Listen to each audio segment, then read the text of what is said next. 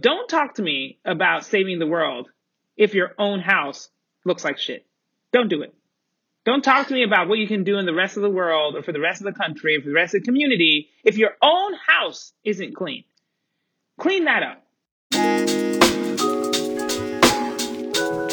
Across the world right now, governments, businesses and individuals are dealing with extraordinary circumstances. But as traditional models are being upturned and everyday routines are being dismantled, small shoots of hope are emerging.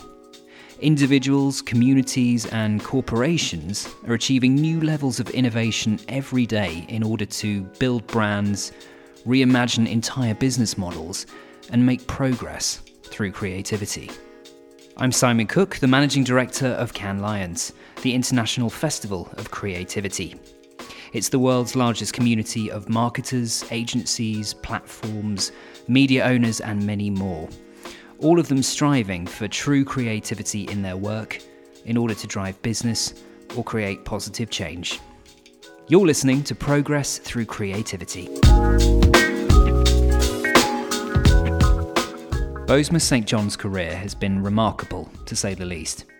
After working for Spike Lee at Spike DDB and PepsiCo, she joined Apple and famously presented the redesigned Apple Music platform at the Worldwide Developers Conference in 2016. She then spent time at Uber before taking up her current role of Chief Marketing Officer at global entertainment agency Endeavour. In 2018, she was also included on Forbes' list of the world's most influential CMOs. And that position of influence isn't one that she takes lightly. She is quoted as saying, "I didn't get to a place of influence because I was quiet. None of us will have any impact or influence if we are quiet. So don't be quiet. Be loud as hell."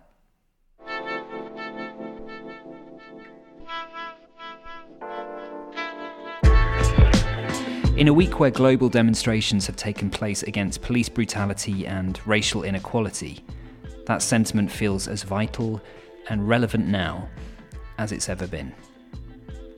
During our conversation, Boz talked frankly about the position brands are taking during this time of public outcry and how they can authentically support and fight the other global pandemic, and whether they even should if their own businesses don't walk the walk. As with our keynote episode earlier this week, we felt that given the circumstances, it was only right to give this conversation, but more specifically Bozoma's voice, the time it so rightly deserves. And so while it's a little longer than usual, I can assure you that every second is as important and as vital as the one that came before. This is Bozoma St. John. So today on Progress Through Creativity, it is my absolute pleasure to be joined by Bozoma St. John. Bozoma, how are you doing? Thank you so much, Simon. I'm great. I also like the way you say my last name. I think with your accent, the saint becomes sent or like a sin. It's quite entertaining to me. So thank you very much for that wonderful introduction. You're very welcome. And where in the world are you right now, Boz? Tell us a little bit about your lockdown setup, if indeed we are still in lockdown wherever you are. Yes, we are. I am in Los Angeles, California, where I have been for the last 3 months. It is, I would say, probably the longest time I have been at home on a continual basis, maybe for 15 years. Which is both a sad and also inspiring stat because certainly it has changed the way I look at work from home, and it has changed the way I think about how I even move around in the world, because it felt very necessary in the past. And now I am rethinking what that actually means, that maybe I was making choices that I didn't need to make before. So, yeah, I'm at home. Boz, I saw that just before the lockdown and before the pandemic really kicked in, that you probably took one of the last trips going, actually a trip to Ghana, which is something that I know that you do every year. But I know that this time you took a load of team members with you from Endeavour, quite a few people. Why were you there? Could you tell us a little bit about your trip? So, yeah, I mean, quite interestingly, I have been taking trips back to Ghana forever. My parents are both originally from there. I'm first generation American, born in Middletown, Connecticut, a very lively city. And grew up, I call my hometown Colorado Springs, Colorado, which is also a very lively city. And so as you can imagine, my wonderful Colorado white friends were always very fascinated by where I came from or where my parents came from. And I can honestly say that now as an adult and as a parent, I am even more so impressed that any of the parents of my friends at the time would allow for their kids to take an international trip with us to Ghana. And so this is not new for me. And I felt that, because I'm a person who lives in all parts of my life as the same person, I don't see the balance, like the personal and the professional all roll together. And so that same passion and excitement that I have about Ghana and about taking friends also felt like it was necessary to take my colleagues, people that I work with day in and day out who represent so many parts of our business, and I was really excited to be able to take both like as a personal representation of who I am, an expanded view. And then also to figure out how to create some additional businesses that will help our own business, help our Endeavor businesses, but also help the business of Ghana. So it was really a dream come true to get both of those sides of my world together in the middle of what was beginning to be a global pandemic. So also, Simon, I would like to make note that I'm also psychic. I don't know if people realize that. I am beginning to understand my psychic abilities in that I chose the perfect time, which just happened to coincide with the Independence Day of Ghana, which is March 6th. But it was also the day before our company officially shut down all international travel, which is when we were in Ghana. So then the question was, will we actually be able to get back? And then we landed back in the United States of America, and then our borders were closed. So I think we barely made it through, but it was so good. It was so good. It was so good. So you were one of the very last then. You just got in there. So what happens then? You arrive back in the States. You immediately, like the rest of the country, go into a state of lockdown. Now, during the early stages of the pandemic, we saw many brands, especially, behaving in very different ways, very different.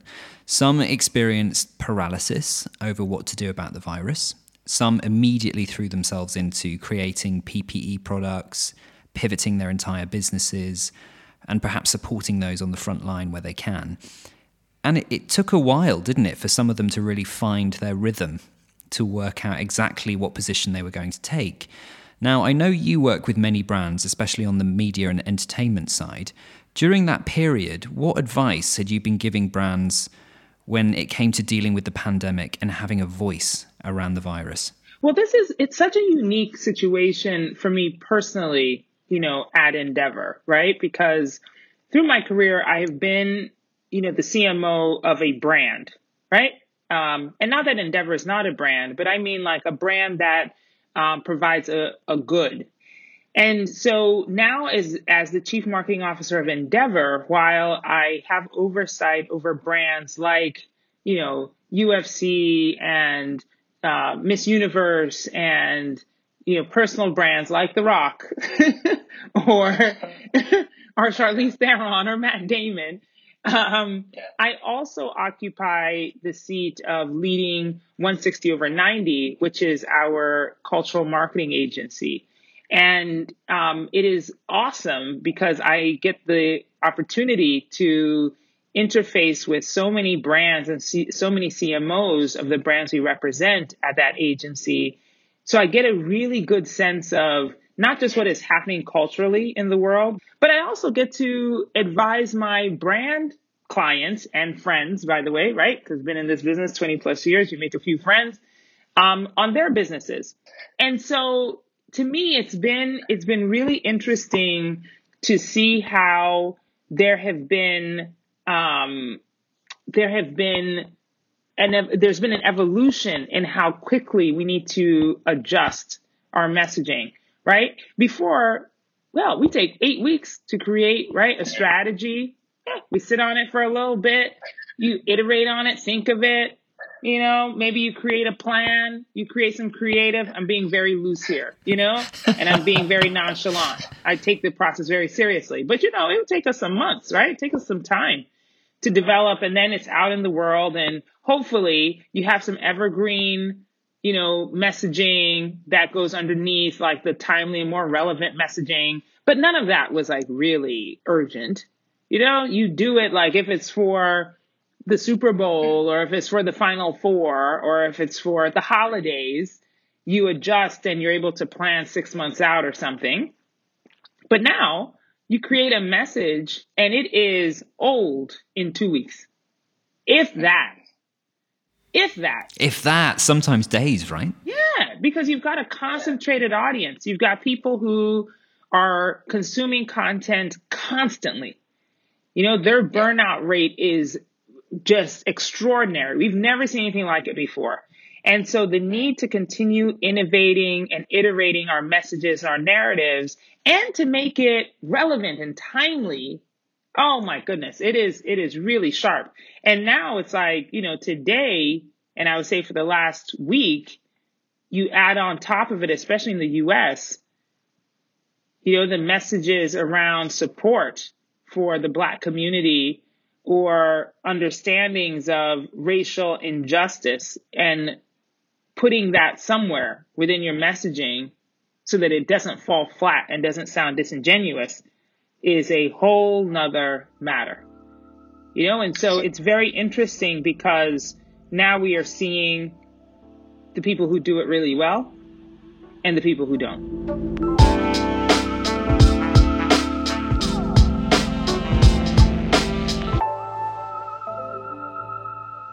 It took people a while, didn't it, to find their rhythm with the pandemic. But now with the current situation, and of course the murder of George Floyd, it's highlighted the global pandemic of racism. And we've seen a lot of brands respond to this. Again, they've had to adapt and find a position again. And the range of responses has obviously been extremely broad. I wanted to ask you, what approaches have you seen that you applaud? And then who has work to do? And we don't have to single out individual brands here, of course, just in terms of the characteristics of their approach. Oh man, Simon, that's a hard one because, I'm a big fan of doing something and saying something. And the something is not flippant. I don't say that casually, because I think as marketers and as business leaders, sometimes we get stuck in perfection paralysis and in cancel culture fear. You don't want to misstep. You don't want to say the wrong thing. You don't want to do the wrong thing, because then not only will your consumers and your clients and your audience come after you, but people who don't even interact with your brand will come after you. You'll find new audiences that you don't want. You know what I mean? You'll get attention that you don't want. All of a sudden it'll be like somebody never bought a pair of Nikes. All of a sudden they're burning yours in their front lawn. That's what happens. That's what happens with cancel culture. And so there are a lot of companies, and, I say companies, but I really mean people, business leaders, who are making decisions and are afraid to step out in front because they don't want to get it wrong. They don't want to get attacked, especially on the heels of like what we've been dealing with the pandemic. Businesses are already suffering. It's like maybe you're one of the more fortunate ones whose business is not affected by COVID, but almost all of ours are. And why would you take the additional risk of having lost revenue?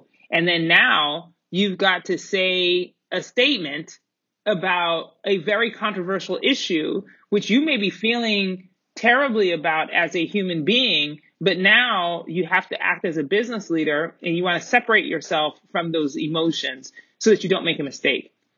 And I'm counseling people and imploring them to remain human. Stop thinking about it as this brick and mortar brand. We're talking about human beings. We are human beings. You're talking to other human beings.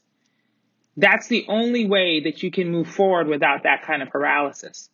You know, if you think about people who ask you how you're doing and really mean it, that's the way I want our business leaders to think about this. You know, the same people who have called me as a Black woman over the past week and have asked me how I am doing and have paused, not waiting for the like, oh, I'm fine, but have paused to wait for the real answer. That is the kind of emotion, that's the kind of behavior that we need to impart in this very moment. Whether you're talking about COVID or you're talking about Black Lives Matter. You know, it is the same emotion. We're talking about very human things. And so I want to remind us that that's essentially what we need to do. And therefore, the people who are winning, the brands who are winning, and I feel are doing a great job, are the ones who are talking as human beings. You know, who are talking about the feelings of fear and anxiety, the need for comfort and security, the need for justice. Those are the people who are winning. The ones who are not are the ones who talk like they're talking from a cardboard box with no feeling and no emotion. You know, we know who those are. You know what I mean? The ones who just, it feels as if they just, you know, like copied and pasted from some board somewhere. It's so anti-marketing and anti-comms.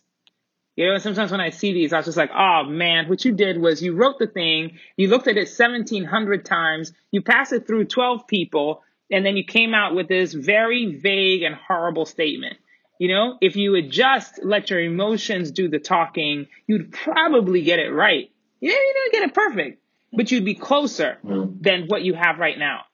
And what about yesterday, especially because we had Blackout Tuesday, with many brands posting black squares on Instagram, pledging their initial support?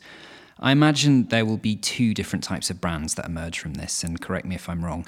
There's obviously those who back it up and take action, as well as posting their initial support, and there'll be those that don't, for whatever reason. What kind of incentive is needed for them to take action internally within their business? Does it need to be financial? Because let's face it, some business leaders are only going to listen to brass tacks. Can we be optimistic enough to believe that those who do take action now, especially internally, will benefit commercially in the long run? And is that the incentive that we need to make people aware of? And what are the proof points that we have? You know, that's also a very layered question, Simon. And I'm going to give you a layered answer, right? And some of it begins before all of this, which is that we've been asking ourselves as business leaders why diversity and inclusion is important, right? You give like sort of the flippant answer, which is like, of course it's important because we care and because it's important to have all kinds of people represented, but we don't do it.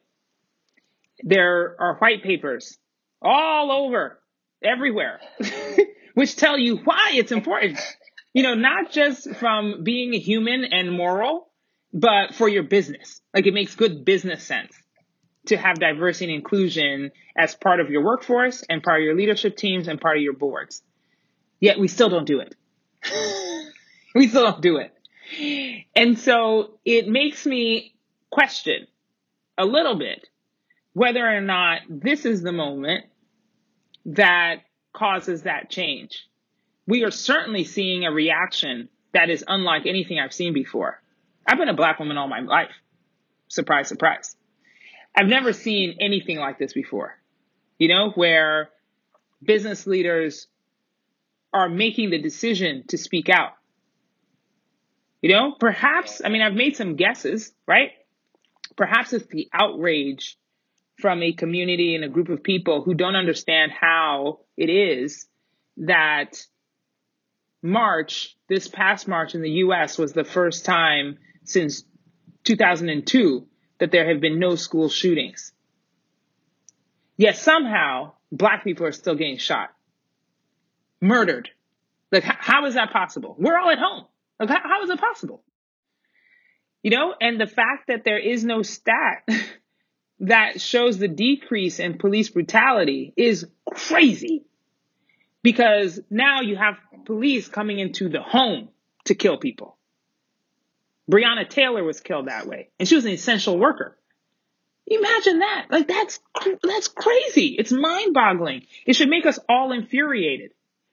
And so I believe that at this point, even though we heard the news and saw the reports that COVID was having a disproportionate effect on Black people, I think coupled with the outrage around the fact that, we have this racial injustice and police brutality that is also disproportionately killing Black people, those two things combined create a very serious situation that everybody needs to pay attention to.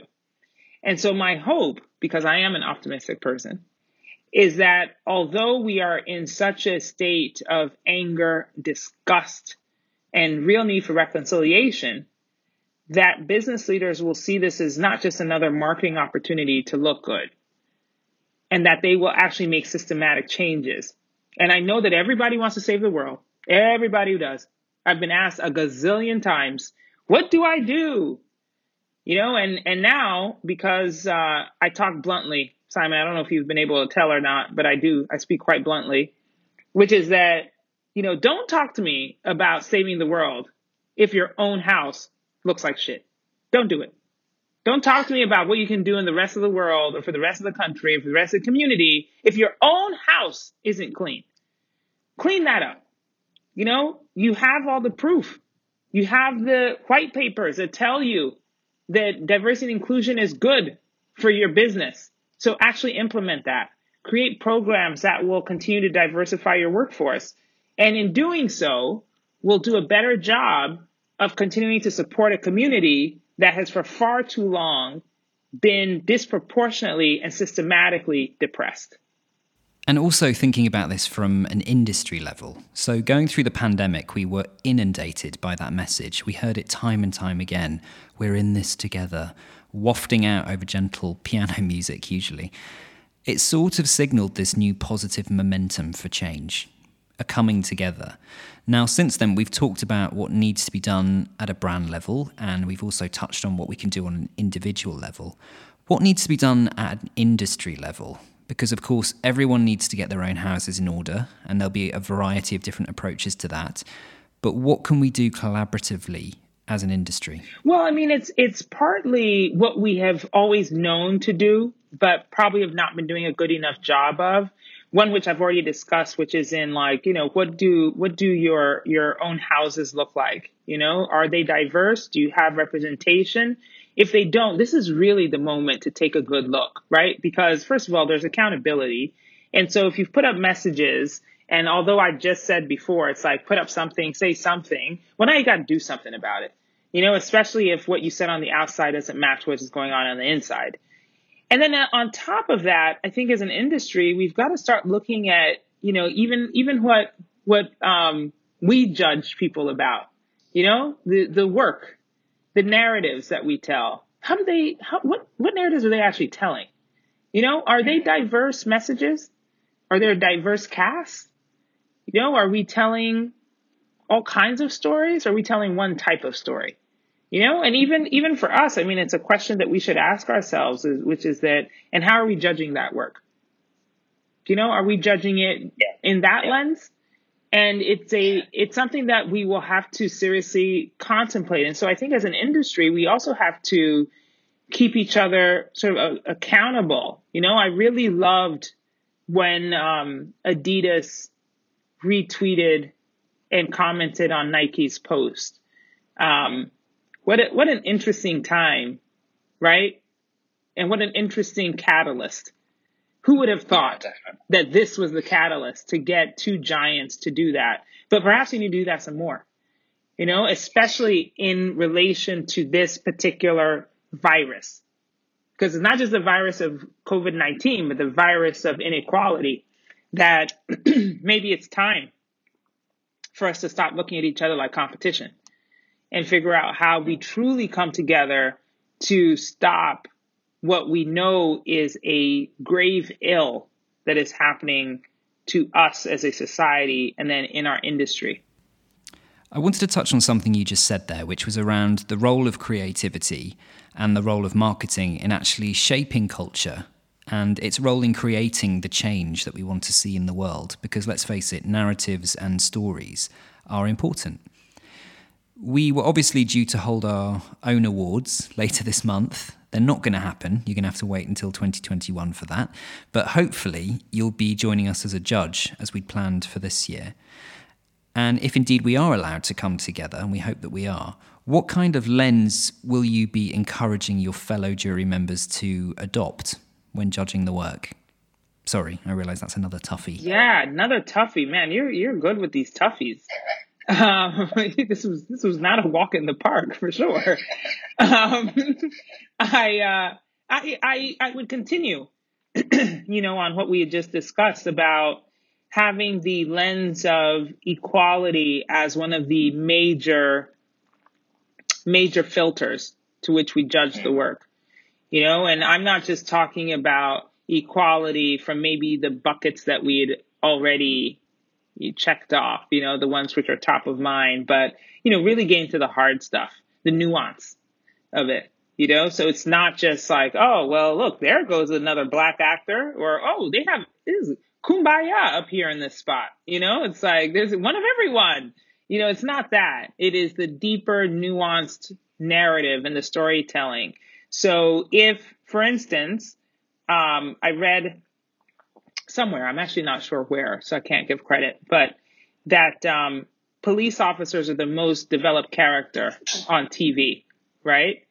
And they are by far, obviously, one of the most complicated characters on TV as well. So the development allows the breadth of good to bad. We've seen all kinds, right? And the ones that are bad, but you fall in love with, the ones that are good that you don't think do enough, right? The ones that save and the ones that hurt. So we've seen all of the different variations. Well, can we look at other characters, within our narratives that allow such breadth? Can we judge narratives based on that kind of intricacy? That we're not just looking for the sort of superficial casting of, diversity, but in true storytelling, what are the narratives? How are we shifting people's consciousness about any particular idea? I would love to have more creativity around our current moment, because I think, again, sometimes we shy away from getting really specific in fear that either it won't be relevant or we won't be able to use it for enough time or whatever else. But I'm going to absolutely encourage my fellow judges to be evaluating based on nuanced narratives that help to further our social discussions around inclusivity. And that we're not just looking at this from a superficial standpoint. I don't care that there are 2 black actors and 1 Hispanic one, and they're actually speaking French in this spot. It's like, what is the story that we're telling? And even if they're an all Latino cast, what is the story that perhaps gives us a different perspective in culture or in society that will allow for our audiences to get a different peek at the realities of people who we may not always see. And that should be the benchmark by which we judge everything.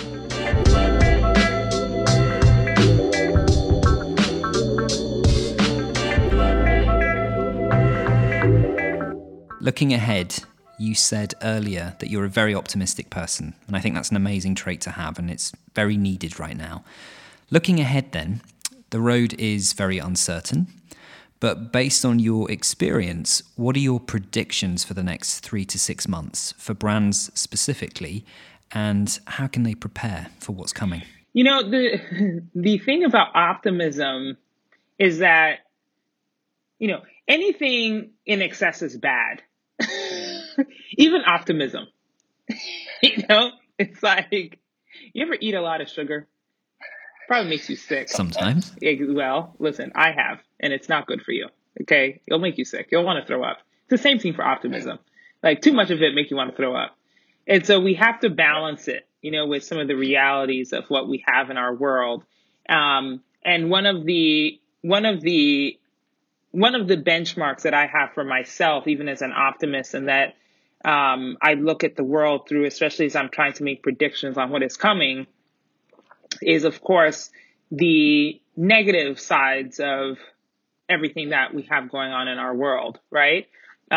Because of course human beings, and at the end of the day, need hope in order to survive. I mean, it's the basic thing that we all aspire, It's why we get up in the morning. It is why we keep going even when it is raining outside and you have to make it to the next block. The hope that you're going to get inside is what keeps you going. If you didn't have that, you wouldn't continue walking. You just sit down and drown, But that's not what we do. We keep moving because we're hopeful. And so my optimism is balanced by understanding that things are not going to be the same. There is no return to normal, right? And that perhaps is a duh statement, because I think we've all realized that by now. It only took us 2 months to realize that there was no going back to normal. That like, by the way, if you're listening to this and you still think things are going back to normal, I'm sorry to disappoint. This is the spoiler alert. Things are not going back to normal. They are absolutely not. But what that means is that we've also have to rethink our open spaces, if they are open, right? One of the responsibilities I have at Endeavor is also operating our fashion events business. And that will never be the same.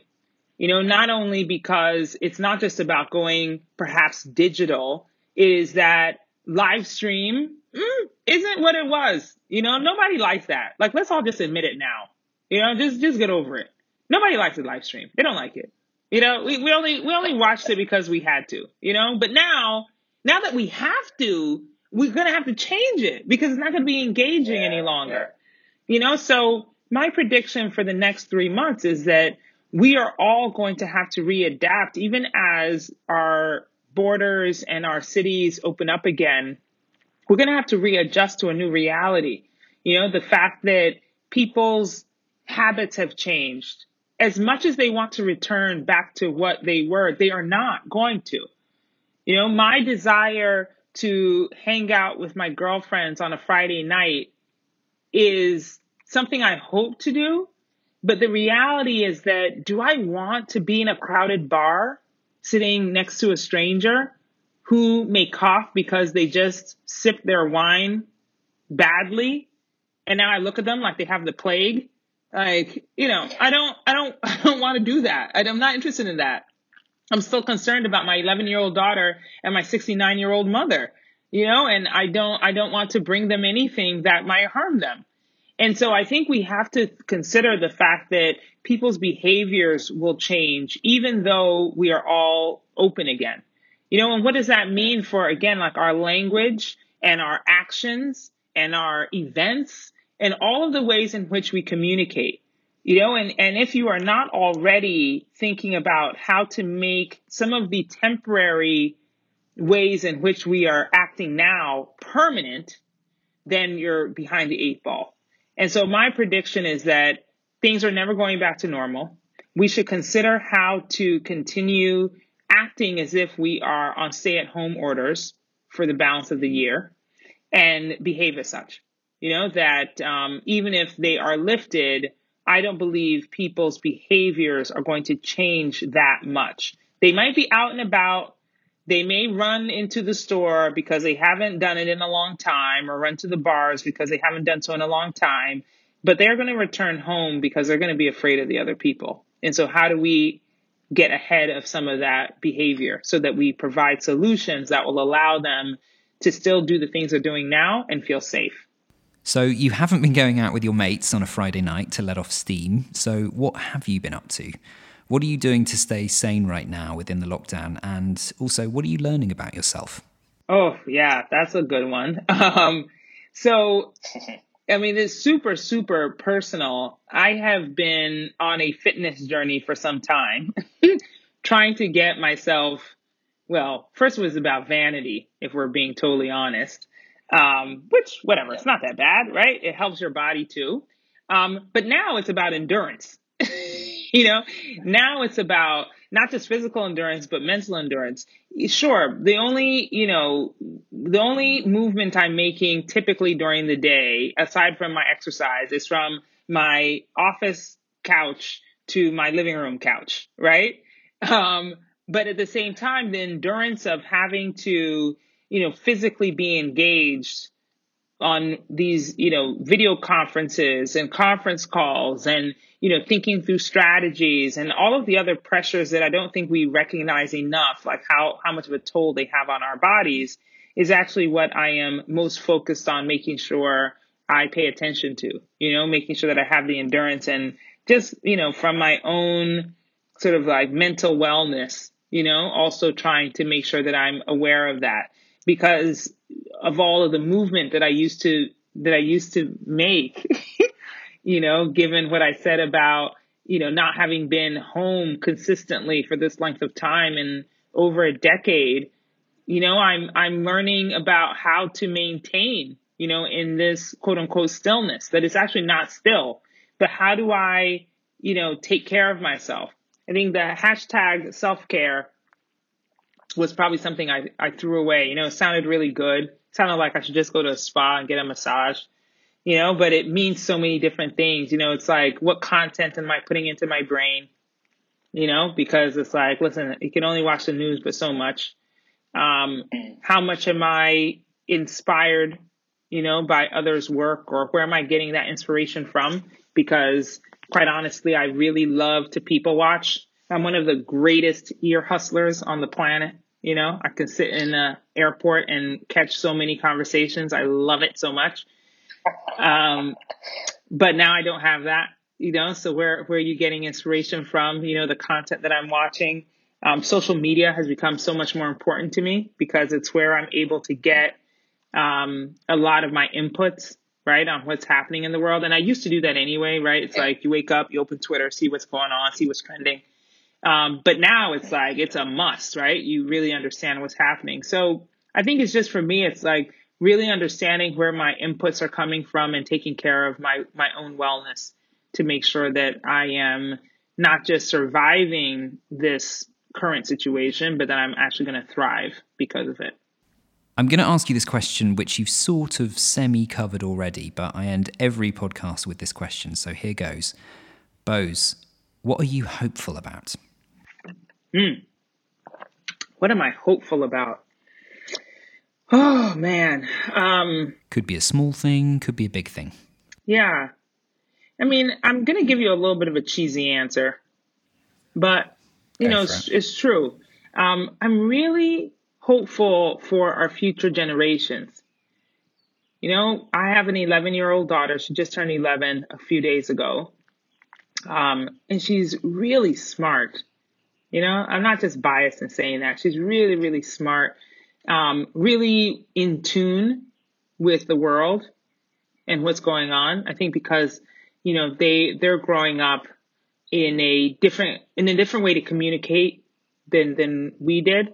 Oh, let me just speak for myself. I'm 43. So definitely from where I grew up, it's like we were not as connected. You were so connected, I think, to your very small inner circle or your community, those who you touched immediately. Whereas like she has access globally, and these social media platforms and video platforms allow her to have inputs that are much broader than I ever had at that age, right? And so she's able to understand concepts of humanity in a deeper way than I ever was at that age. And because of that, I see her being very insightful about even what we're going through right now, that she has really, really a really good understanding of it. Again, in ways that I just did not at that age. And so it gives me a lot of hope that our future generation will be able to not just do things that we haven't done, because I think that every generation that comes is a little bit better than the last, in terms of how we get along with each other, although it doesn't currently feel like that. It's like I've talked to John Lewis, who is a not just a civil rights activist, but, a legend in the space of justice and equality. He's a congressman, and, he marched with Martin Luther King. And if you ask him, he would say that we've come a long way. It may not feel like a long way, but we've come a long way, and so I'm hopeful that, even as they are experiencing this crazy time of, COVID and understanding the implications of it, that they will behave differently than we did. And that maybe this will accelerate some of the changes that we need to see. But at the same time, I hope that we don't fuck it up for them. You know what I mean? Because we are still their role models. They're still looking at us, and so if we behave poorly, the acceleration of how they are able to make changes in the world will be impeded by us. So I really hope we get out of the way, Yeah, me too. Yeah, let's just get out of the way. Just shut it down, people. Just don't bother the kids. Bose, thank you so much. I've thoroughly enjoyed our conversation. I really look forward to meeting you in person, hopefully at Cannes Lions next year when you come and judge for us, and we get to celebrate work that hopefully points towards a new narrative. Thank you. Yes, thank you so much, Simon. This is really an important conversation, not just because I'm on it. Well, that reason as well. Come on. No, but it's so important, and I'm really, really glad for this podcast and for the work that you're doing. So thank you for allowing me to have a voice here. And I certainly will be looking forward to the other voices that you continue to record. So thank you. And hopefully see you soon with some rosé. Yeah, let's do it. Thank you, Bose.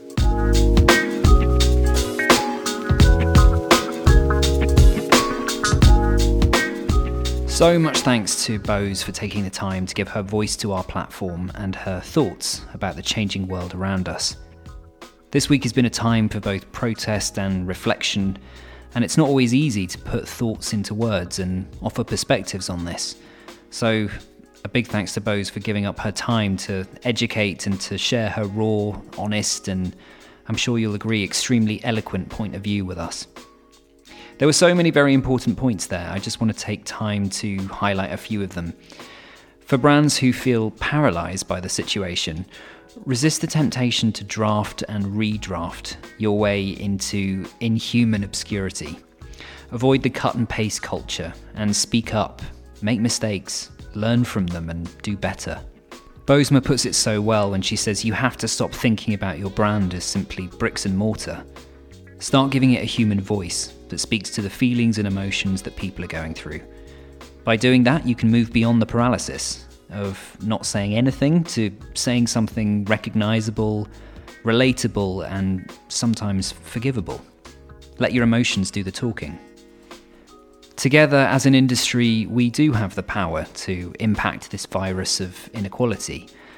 And one way we can do that is to accept that creativity has the power to create the change we want to see. When it comes to our storytelling, the choices we make prescribe meaning to the narratives, to the characters, and to the copy that we put into the world. We're not going back to normal. As Bose puts it so eloquently, we keep moving because we have hope that things will change. We're experiencing a moment of change right now, and something many of us, including Bose, have never seen before in our lifetime. Don't talk about saving the world when your own house looks like shit. I don't think there's anyone who can put their hand up right now and say that they have a show home. This is a historic moment, and we all have work to do if we want to be on the right side of history. Thanks once again to Bose, of course, and to our series producers, Roland Boddenham and Annie Smith. To our friends and community all around the world, and especially those who are experiencing frustration and sadness firsthand, take care of yourselves.